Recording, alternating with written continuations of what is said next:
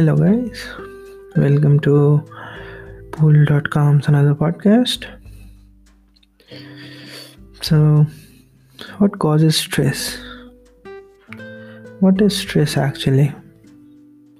Is it something under our control? And if it is, then why do we choose to have stress?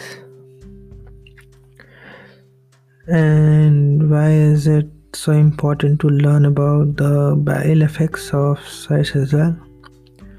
So, stress is when we try to use our body in a way that pulls it further than its maximum potential, and this causes stress in our body.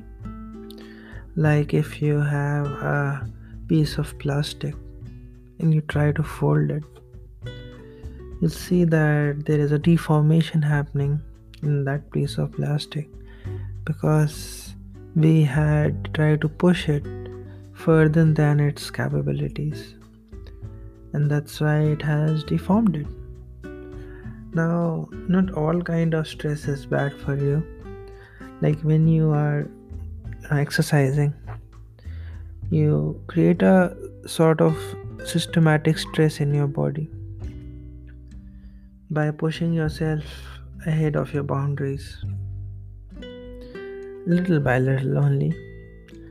If you do it too much, then it could cause permanent damage. But if you do it little by little, then there is slight, slow, limited damage happening to your body every day.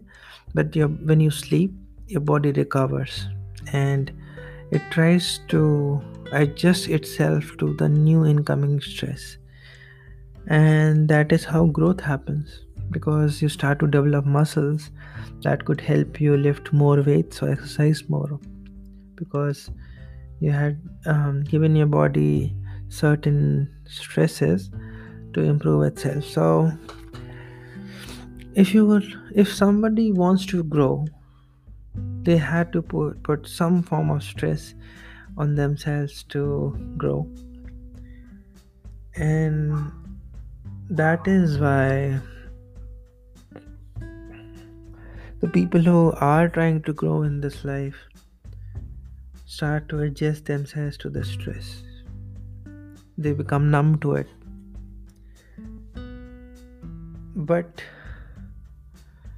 not everybody is capable of handling this type of stresses. A lot of people in this world, when they face challenges and it is beyond their threshold, they don't sleep it off, and next day they don't have a better sense of reality. Instead, they fall into depressive states of mind. They go into depression, they have mental illness. It is just because we are starting to push our boundaries more than our body could handle. Then that's when we start to have mental illness and physical illness, if we push our physical boundaries. And we have to realize that we have to be always within our limits, and we shouldn't push ourselves outside of our boundaries.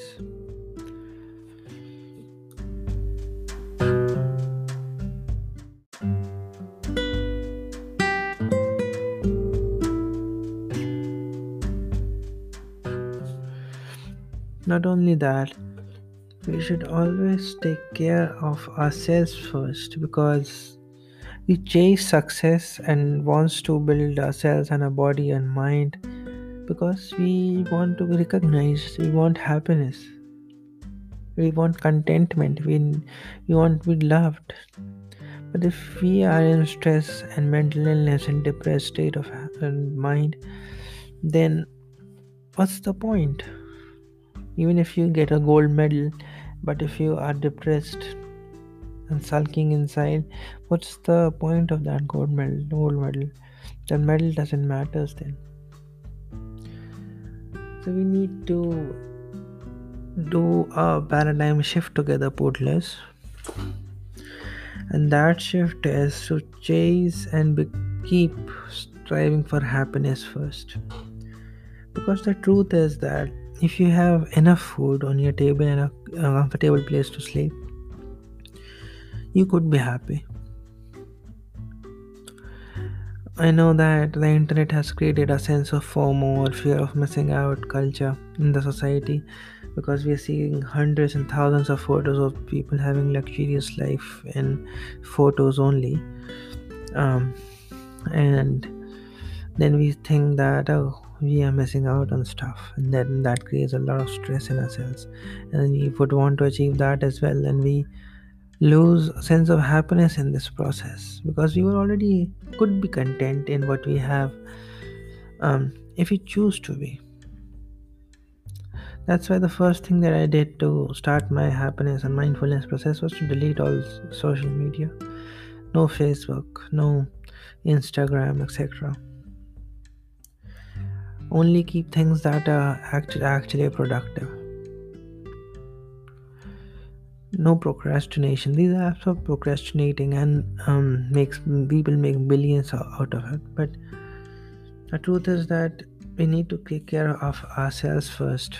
Humans haven't been so connected before this, and even if they were, they used to know the bad and good side of everybody's life. But if you go to social media, you only see the good.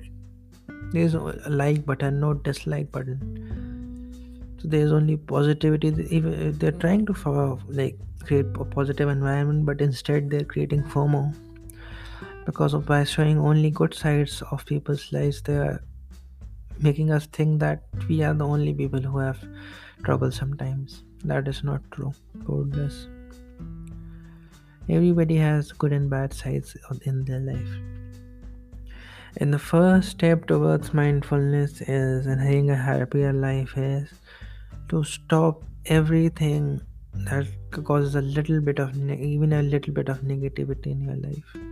If you being it starts from being more mindful, be mindful of your social media use. Think um to yourself that does looking at other people's life making you unhappy because it's just showing the good sides of their lives. If it is, then stop doing that. If looking at Instagram, you think that everybody has a perfect body and you don't, and you're starting to feel that you have to have a perfect body like them, and then you're pushing yourself to do that. Stop that. You're just perfect the way you are, and once you start to love yourself the way you are, people start to accept it, and other people start to be like you and try to become like you. They shouldn't, but that means that you have to be confident in yourself. You don't have to chase anything. Just be content. Everything, because there is no limit to chasing things. There's no end to it. They're starting to make colonies on Mars, and if everybody has achieved everything on the Earth, they start chasing a business or becoming rich on Mars. There is no end to it because there are thousands and billions and trillions of planets in the universe. And if we start to make businesses and economies on other planets, then there is no end to it. We'll always be dissatisfied.